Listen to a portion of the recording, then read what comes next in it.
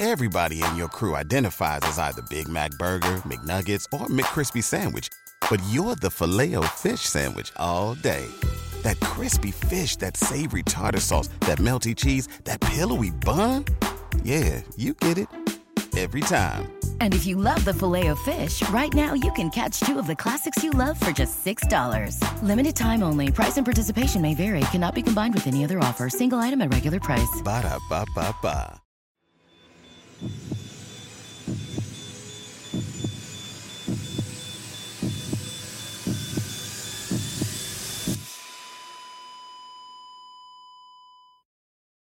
Our episodes deal with serious and often distressing incidents. If you feel at any time you need support, please contact your local crisis centre. For suggested phone numbers for confidential support, please see the show notes for this episode on your app or on our website.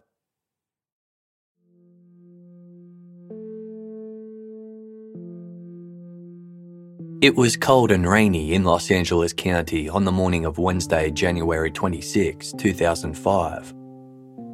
Shortly before 6 a.m, Jenny Dole pulled into the deserted car park of the Costco retail warehouse in Glendale, a suburb 10 miles north of downtown LA. While dark, quiet, and dreary outside, the interior of the Costco was bright and bustling, with employees preparing for the day ahead. Jenny began work at the loading dock. A few minutes into her shift, a thunderous roar blasted through the building, causing the entire warehouse to shake. Within moments, the area fell eerily silent. Jenny stopped what she was doing and looked anxiously at those around her. Once their shock had worn off, the workers rushed out to investigate the source of the frightening noise.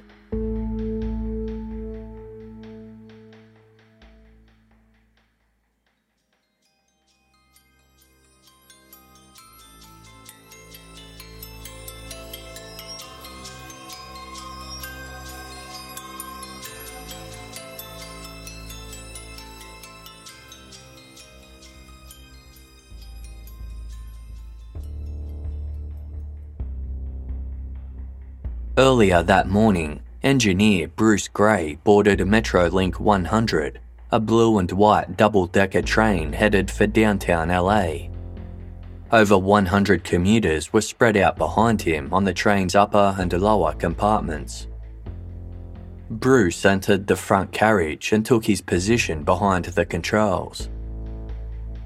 Metrolink 100 reached a speed of around 80 miles per hour as it hurtled from station to station.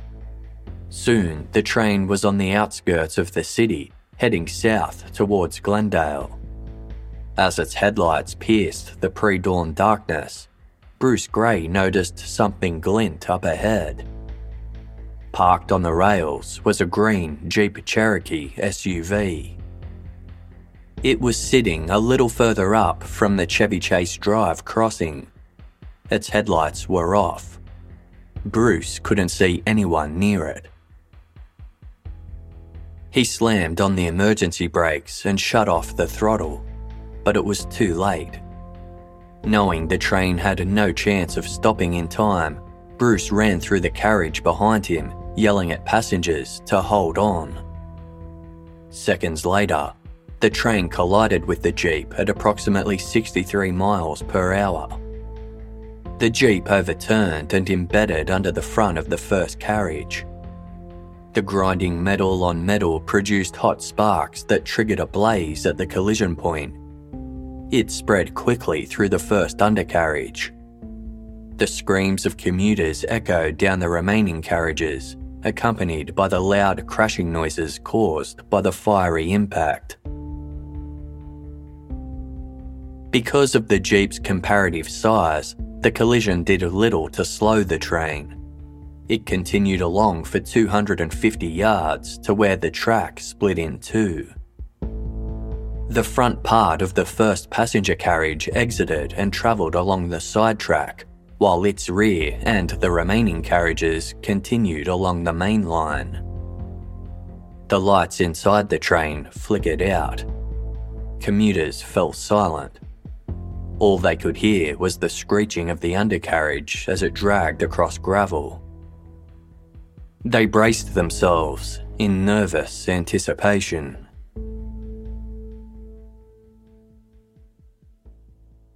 It was common for trains to be parked on the sidetrack when not in use. On this occasion, a freight train was dormant on the sidetrack and had been for several days. It contained construction materials used to repair a portion of the track further north that had been damaged from a recent mudslide. Now split between both the main line and sidetrack, the front passenger carriage of Metrolink 100 collided with the stationary freight train at about 47 miles per hour. Half the carriage was crushed on impact. Passengers inside were violently thrown from their seats, with some landing on the tracks outside. Smoke filled the air as the train jackknifed across the tracks and derailed, spilling debris everywhere. Travelling in the opposite direction was another double-decker passenger train. Engineer Thomas Ormiston was operating Metrolink 901 heading north from downtown LA. Thomas was on schedule, having just departed Glendale station. Within moments, his train sped into the crash site ahead. The first two passenger carriages of the 901 narrowly cleared the accident between Metrolink 100 and the freight train. Had it not been for the jackknife effect caused by the collision, Metrolink 901 would have passed through the area unscathed. However, Metrolink 100 raked down the entire side of the final passenger carriage of the 901, completely caving it in on one side. As the 901 was travelling at approximately 50 miles per hour, the impact caused all three of its passenger carriages to derail and topple over. An overhead signal tower also sustained damage, falling and crashing onto one of the carriages.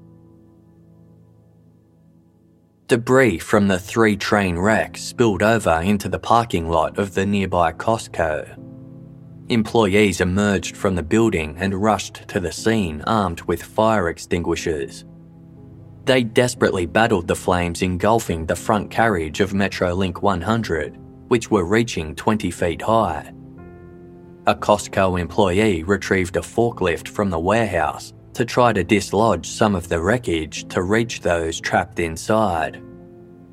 Others risked their own lives by directly pulling people from the wreck, which was so damaged it hardly resembled a carriage. When leaking diesel fuel soaked their clothes, they were forced to ease back or risk catching fire. Yet, they managed to pull out one final victim before retreating, a man covered in blood and soot. All of his limbs appeared to be broken, and his face was charred black. As he was lifted out, the injured man profusely thanked his rescuers. He asked them to pray for him before closing his eyes. Minutes later, he passed away. He was one of 11 fatalities. 8 people had died on Metrolink 100. The remainder were on board Metrolink 901.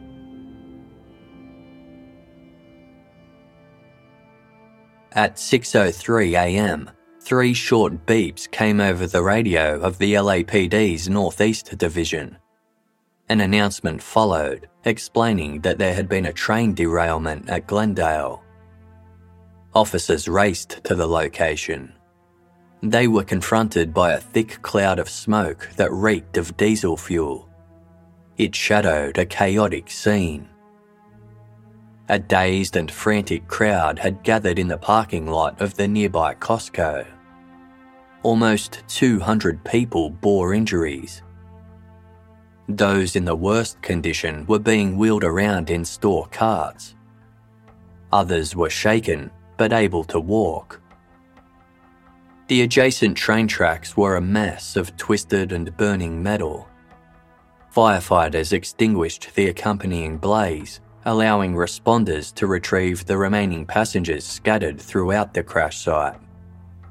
They had sustained fractured bones, head injuries, lacerations, and in some cases, impalement from train debris. The cause of the crash, the Jeep Cherokee SUV, was near obliterated. Pieces of the vehicle were scattered over 300 yards. What was left of the Jeep's chassis was still lodged upside down under the burnt remains of Metrolink 100's front passenger carriage. Even though the vehicle's fuel tank was warped by heat, it remained intact. It contained almost 12 gallons of gasoline, meaning it was almost full. Investigators walked along the track examining the remains of the Jeep. They located 2 plastic 1-gallon water bottles that had been in the vehicle, along with a headrest, upholstery from the passenger side door and back seat, weather stripping from around the rear window, and 2 pieces of moulding from the roof. Even though the Jeep's fuel tank was intact, all of these items tested positive for gasoline. They also located the tailgate with the license plate attached. A witness emerged who had seen the Jeep moments prior to the crash. It was driving along Chevy Chase Drive before pulling off to continue along the side road parallel to the railway lines. It was put in park and a male driver got out.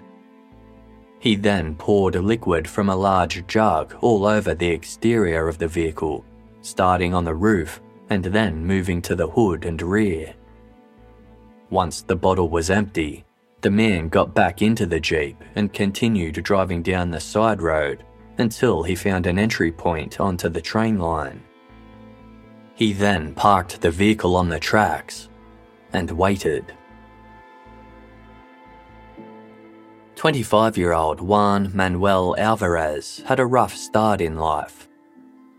Born in 1979, Juan grew up in Mexicali, a city along the US-Mexico border. He was beaten and abused by his alcoholic and drug-dealing father, who had been a professional boxer. After one particularly brutal attack, Juan's father tied him to a table overnight. On another occasion, 8-year-old Juan was pulled from his home by his older sister, Cynthia. Once outside, Cynthia watched through a window as her father beat their mother so severely that blood soaked her face. They were both mouthing words at Cynthia, but she couldn't make out what they were saying. Turning around, Cynthia saw Juan trying to hang himself. Their father came outside and rescued him. A short while after, Juan tried to take his own life again, this time by jumping in front of a moving bus. His grandmother pulled him to safety just in time. As a child, Juan claimed he was molested by an uncle. Around this time, he started having delusions. One featured an evil spirit that entered Juan's room at night, crawled into his bed, and slept next to him. When Juan spoke of this nightmare, he would zone out and stare into nothingness. At age 12, Juan moved to LA. While cannabis helped him cope with his troubled past, it took harder drugs to keep the delusions at bay. Juan developed a cocaine and methamphetamine addiction, but they only fueled his disassociation from reality. He spoke of hearing voices and seeing people who weren't there. In 1999, Juan Alvarez married a woman named Carmelita. He raised Carmelita's daughter, and the couple had a son of their own. Juan enjoyed fatherhood and worked construction jobs to support his family, but was never able to shake his methamphetamine habit, even getting high when looking after his children. In 2004, Juan badly injured his arm at a work site. As it never completely healed, he was unable to return to the laborious work he relied on. He fell into a deep depression as his financial concerns mounted. Family members sent Juan money to pay off the bills, but his ongoing unemployment and drug addiction ensured that he was never financially sound. After 2 failed attempts at rehabilitation, Juan was kicked out of home by Carmelita, who also filed a restraining order against him to prevent him from seeing his children. Juan resettled in Glendale. On Saturday, January 22, 2005, Juan phoned Carmelita begging to see his children. Carmelita refused, wanting Juan to deal with his demons first. She did allow him to speak to them over the phone. Before ending the call, Juan said to Carmelita, "Thank you for letting me talk to the kids." When you drive a vehicle so reliable it's backed by a 10-year, 100,000-mile limited warranty, you stop thinking about what you can't do and start doing what you never thought possible. Visit your local Kia dealer today to see what you're capable of in a vehicle that inspires confidence around every corner. Kia, movement that inspires. Call 800-333-4KIA for details. Always drive safely. Limited inventory available. Warranties include 10-year 100,000-mile powertrain and 5-year 60,000-mile basic. Warranties are limited. See retailer for details. With LinkedIn Jobs, we tap into a network of more than 1 billion professionals to help you find quality professionals quickly and easily for any role you need. Marketing wizards? Found them. Software engineers? Found. That project manager I could never seem to hire? And found. LinkedIn Jobs quickly matches your roles with candidates with the right skills and experience. In fact, 86% of small businesses get a qualified candidate within 24 hours. Post your first job for free and get started at linkedin.com/spoken. That's linkedin.com/spoken. Terms and conditions apply. 4 days later, on Wednesday, January 26, Juan Alvarez woke early. Despite his weak hand, he'd secured some work on a construction site. He was due at the worksite at 7 a.m. in Pasadena, 8 miles from his home. Juan showered and tied his long black hair into a ponytail to keep it off his face. Before leaving, he watered the roses that bloomed outside his house. He was happy.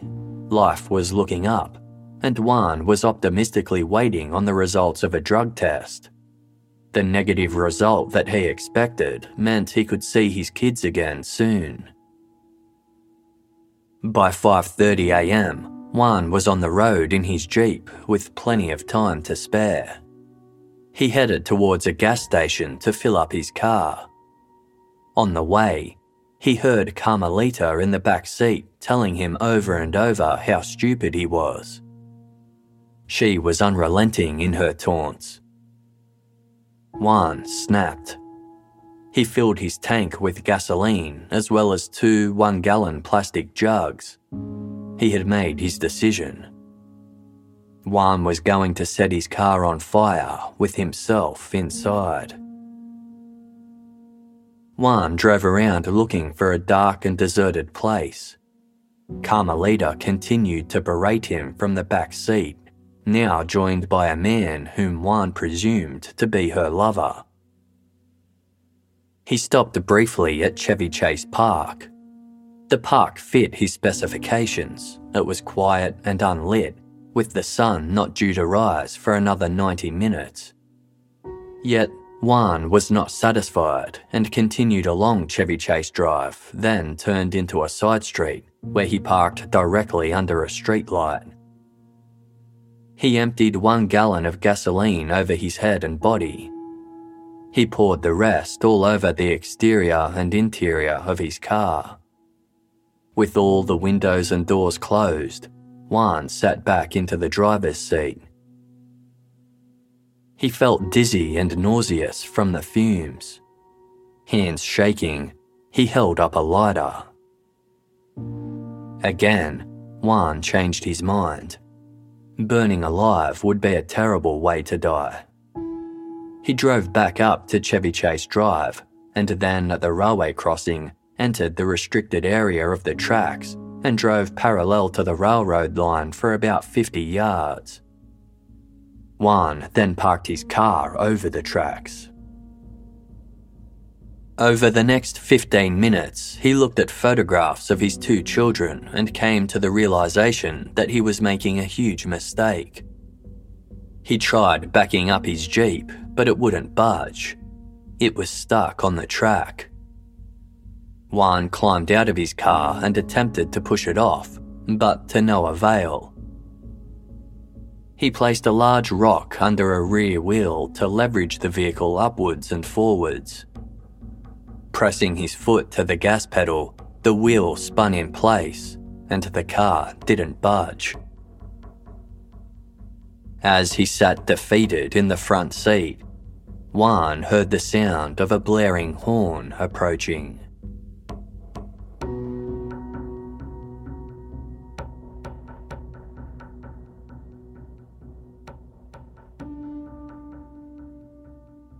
At 5:59 a.m, Edward Branch was waiting in his car. The barrier along the Chevy Chase Drive level crossing had just lowered in anticipation of a passing train. As Edward waited, he noticed a Jeep on the tracks nearby. A double-decker train was barreling towards it. It made contact with the car, resulting in a fiery crash. Moments later, a second train travelling in the opposite direction smashed into the carnage. A man suddenly appeared from the side of the tracks, near where the Jeep had been parked. He then headed towards the destruction. Juan Alvarez ran to the wreckage and approached a passenger who'd escaped to Metrolink 100 with only minor injuries. Juan asked him what had happened. He was told that the train had crashed and people had died. Juan exclaimed, "Oh no," and fell to the ground. He was asked if he had anything to do with the collision. Juan gave no response. Instead, he got up and moved onwards. As he walked amongst the injured and dying, Juan held on to a large eagle feather that he carried with him everywhere. He believed that the eagle was an honoured animal that guided the souls of the dead to God. By having the feather with him at that moment, Juan felt he was assisting the dying passengers to enter heaven.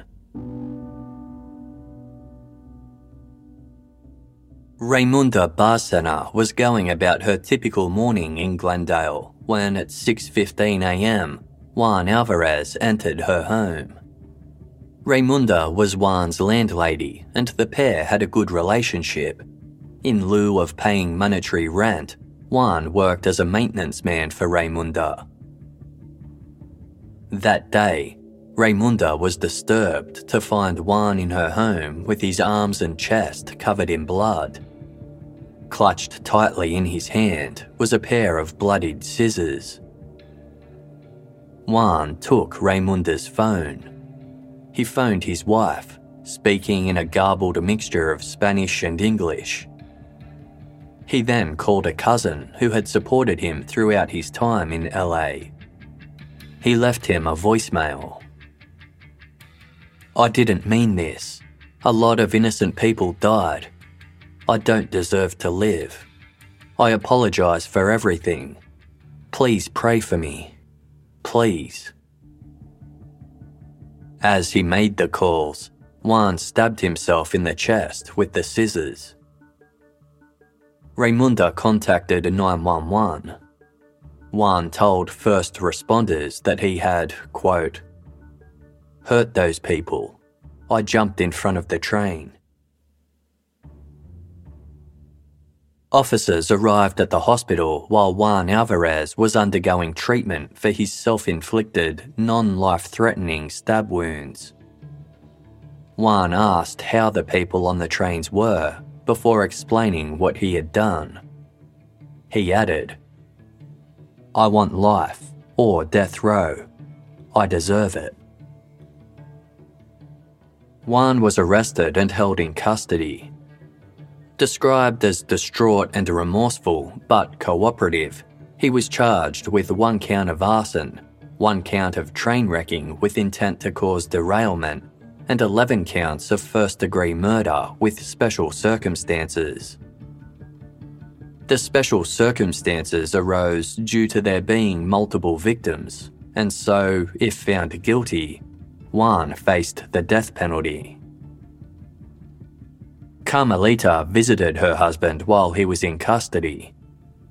She told the Washington Post about the moment he decided not to end his own life. Quote, "He was there, and out of nowhere he saw a light. Not the light from the train. He said he felt like there was a presence from God telling him to get away." The restraining order that Carmelita had previously placed on Juan was also in part to his mental state. His behaviour had increasingly become erratic and threatening lately. He exhibited paranoia and obsessive jealousy and accused her of cheating on him with his cousin, neighbours, co-workers, and strangers.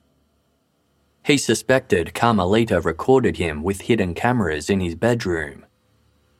He also believed she was making pornography videos with other people. Juan purchased a firearm and repeatedly threatened Carmelita's lovers, all of whom were figments of his imagination. He even considered killing Carmelita. Juan was opposed to seeking psychiatric help, so Carmelita sought a restraining order to protect herself and their children. This caused Juan's lifelong suicidal inclination to re-emerge. He had told others of his intentions to end his life. In preparation for the trial, Juan Alvarez was interviewed by a number of psychiatrists. One diagnosed him with a psychotic mood disorder and attributed Juan's impulsive behaviour and irritability to this disorder. Another psychiatrist was of the opinion that Juan showed logical, goal-oriented behaviour on the day of the train crash.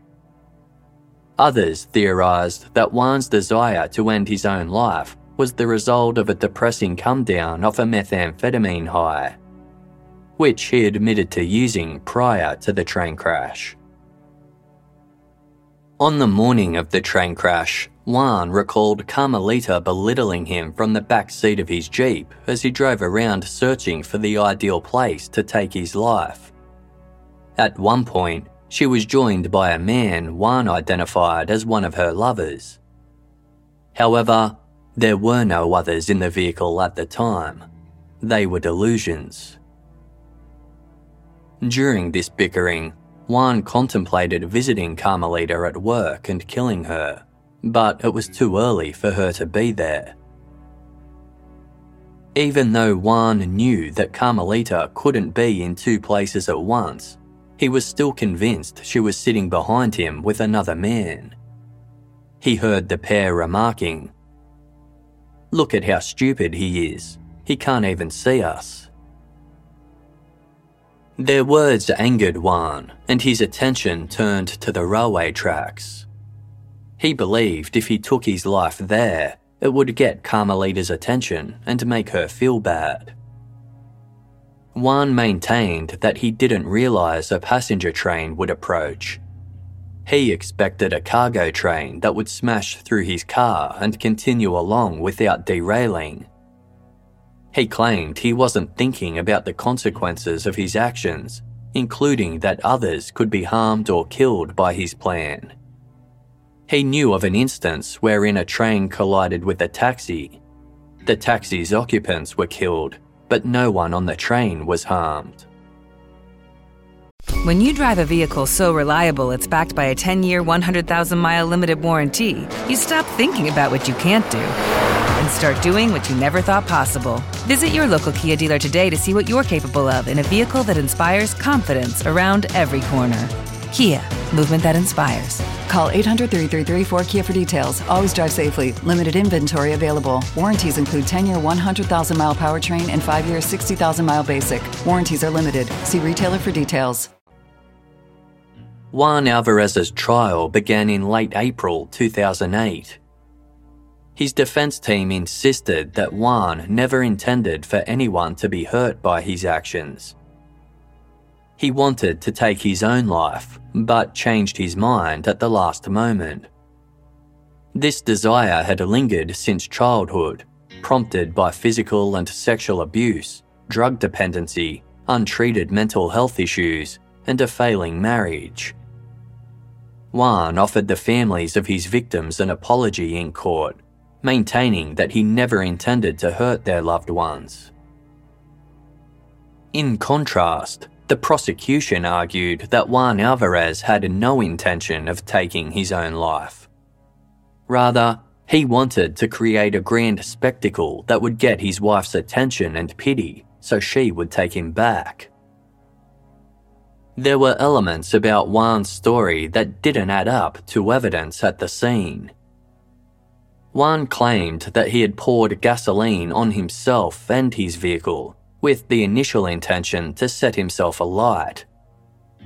His clothing from that day tested positive for traces of gasoline, but an amount that arson investigators attributed to splashback when pouring it all over his vehicle, not directly over himself.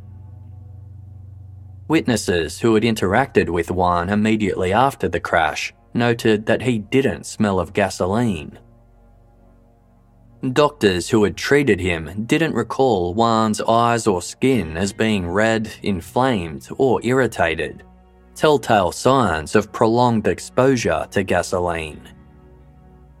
The prosecution insisted that Juan didn't make the bona fide attempt to take his own life, as he alleged. Furthermore, an expert witness revealed that fire damage on the Jeep's parking brake assembly indicated that it was activated at the time of impact. This meant the car was in park, which contradicted Juan's claims that he had made considerable effort to try and move the Jeep to avoid a collision. Witnesses reported that only the car's passenger door was open at the time it was demolished, which contradicted Juan's claims that he had thrown himself from the driver's side seconds before impact. Additionally, the vehicle's headlights were off, indicating Juan didn't intend for it to be seen until it was too late. There was no debate that the gasoline Juan had poured over his Jeep was a contributing factor in starting the blaze that consumed Metrolink 100's front passenger carriage. The arson count was crucial to Juan's case. The felony statute on arson in California meant that if Juan was found guilty of causing the fire, he was to be held liable for the murders, even if he didn't intend to kill anyone. Even the defense's expert witness agreed with most of the prosecution's findings. They conceded that if a person poured gasoline over their vehicle and waited for a train to collide with it, then they probably intended for a fire to start, using the train as an ignition source. After 3 hours of deliberation, the jury found Juan Alvarez guilty of 1 count of arson and of all 11 counts of first-degree murder with special circumstances. They found him not guilty of train wrecking, unsatisfied that he intended to derail the train. Nevertheless, the guilty verdict ensured Juan would face a possible death sentence. In talking to the Daily News, 3 members of the jury said they likely would not have convicted Juan Alvarez of murder had it not been for the felony statute on arson. The jury foreman said, "He was reckless, he's a dangerous man, but I don't think he had any intention." The week prior to the verdict, The jury inspected 4 of the train cars damaged in the collision. Rather than implicate Juan Alvarez, the wreckage had the opposite effect. The jury foreman told the Daily News that seeing the wreckage reaffirmed his belief that Juan did not expect anyone to get injured. Quote, "Seeing how big those trains were and how heavy they were, I really don't think a reasonable person would expect a train to derail by parking their car on the tracks." In the weeks following the trial, the jury opted to remove the death penalty as a possible sentence, reasoning that Juan Alvarez never intended to kill. Juan's wife and cousin were featured in the LA Times pleading for leniency, citing that he belonged in a mental institution, not on death row. They regretted not getting Juan the psychiatric help he needed, saying they believed the catastrophe could have been avoided if they had. The Superior Court judge was far more skeptical of Juan Alvarez. He didn't believe that Juan was unaware that his actions would have dire consequences for others. He told Alvarez that the phone message he left for his cousin following the crash seemed set up, like somebody playing a part, and that it sounded like a very bad actor trying to convince the person that he really feels as he says he does, and it doesn't ring true. The judge told Juan, "I don't believe for a minute you intended to kill yourself or harm yourself in any way. I think you were setting up a scenario so you could go back to your family. If there was a sentence known as forever in state prison, I would give it to you. What I'm going to do is almost the equivalent. And I agree that these 11 people who died and their families deserve a maximum sentence in this case." Juan was given 11 consecutive life sentences. It was the maximum sentence that could be awarded given that the death penalty had been taken off the table. Juan Alvarez appealed his conviction in 2012, arguing in part that the prosecution failed to prove a connection between the arson he committed and the deaths of the victims. His appeal failed.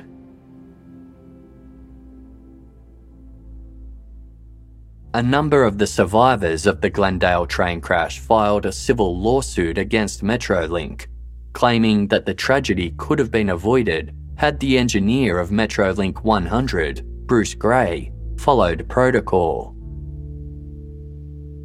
During the trial, Bruce testified that in the seconds before the crash, he saw what appeared to be a reflection coming from a vehicle about 3/4 of a mile ahead. Bruce said he became fixated on the area, and when he saw an outline of the Jeep, he hit the train's emergency brakes. However, the black box taken from the train wreckage revealed that the service brakes had only been applied initially, with a few critical seconds passing before the emergency brakes were activated. The attorney representing the victims argued that had Bruce Gray applied the brakes when he said he had at trial, the crash could have been avoided. Metrolink settled the lawsuit with a $39 million combined payout. Following the Glendale train crash, Metrolink's fleet underwent changes, with a spokesman claiming that it was now the safest commuter rail line in the country. Their trains were fitted out with crash energy management technology that included bumpers designed to absorb the lion's share of energy from a collision. 11 unrelated fates were sealed when Juan Alvarez abandoned his Jeep on the Ventura line near Glendale train station on January 26, 2005. Manuel Alcala, aged 51, Julia Bennett, aged 44, Alfonso Caballero, aged 62, Elizabeth Hill, aged 65, Scott McCown, aged 42, William Parent, aged 53, James Totino, aged 47, and Don Wiley, aged 58, lost their lives aboard Metrolink 100.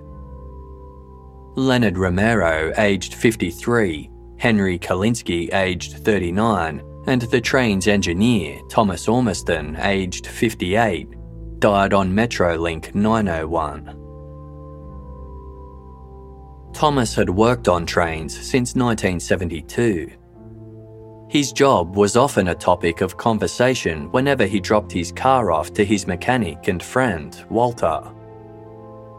During one visit, the pair spoke of the possibility of a train crash occurring after reading about similar incidents in the papers.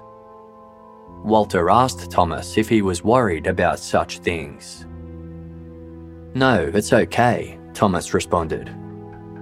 "Accidents will happen."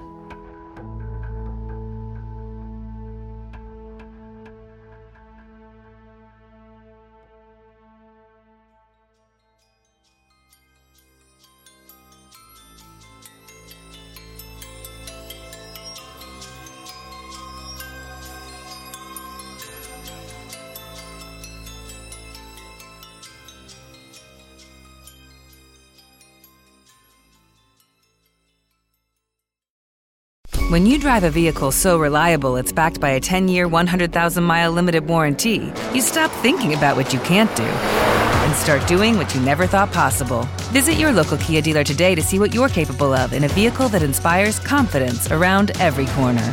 Kia, movement that inspires. Call 800-333-4KIA for details. Always drive safely. Limited inventory available. Warranties include 10-year 100,000-mile powertrain and 5-year 60,000-mile basic. Warranties are limited. See retailer for details.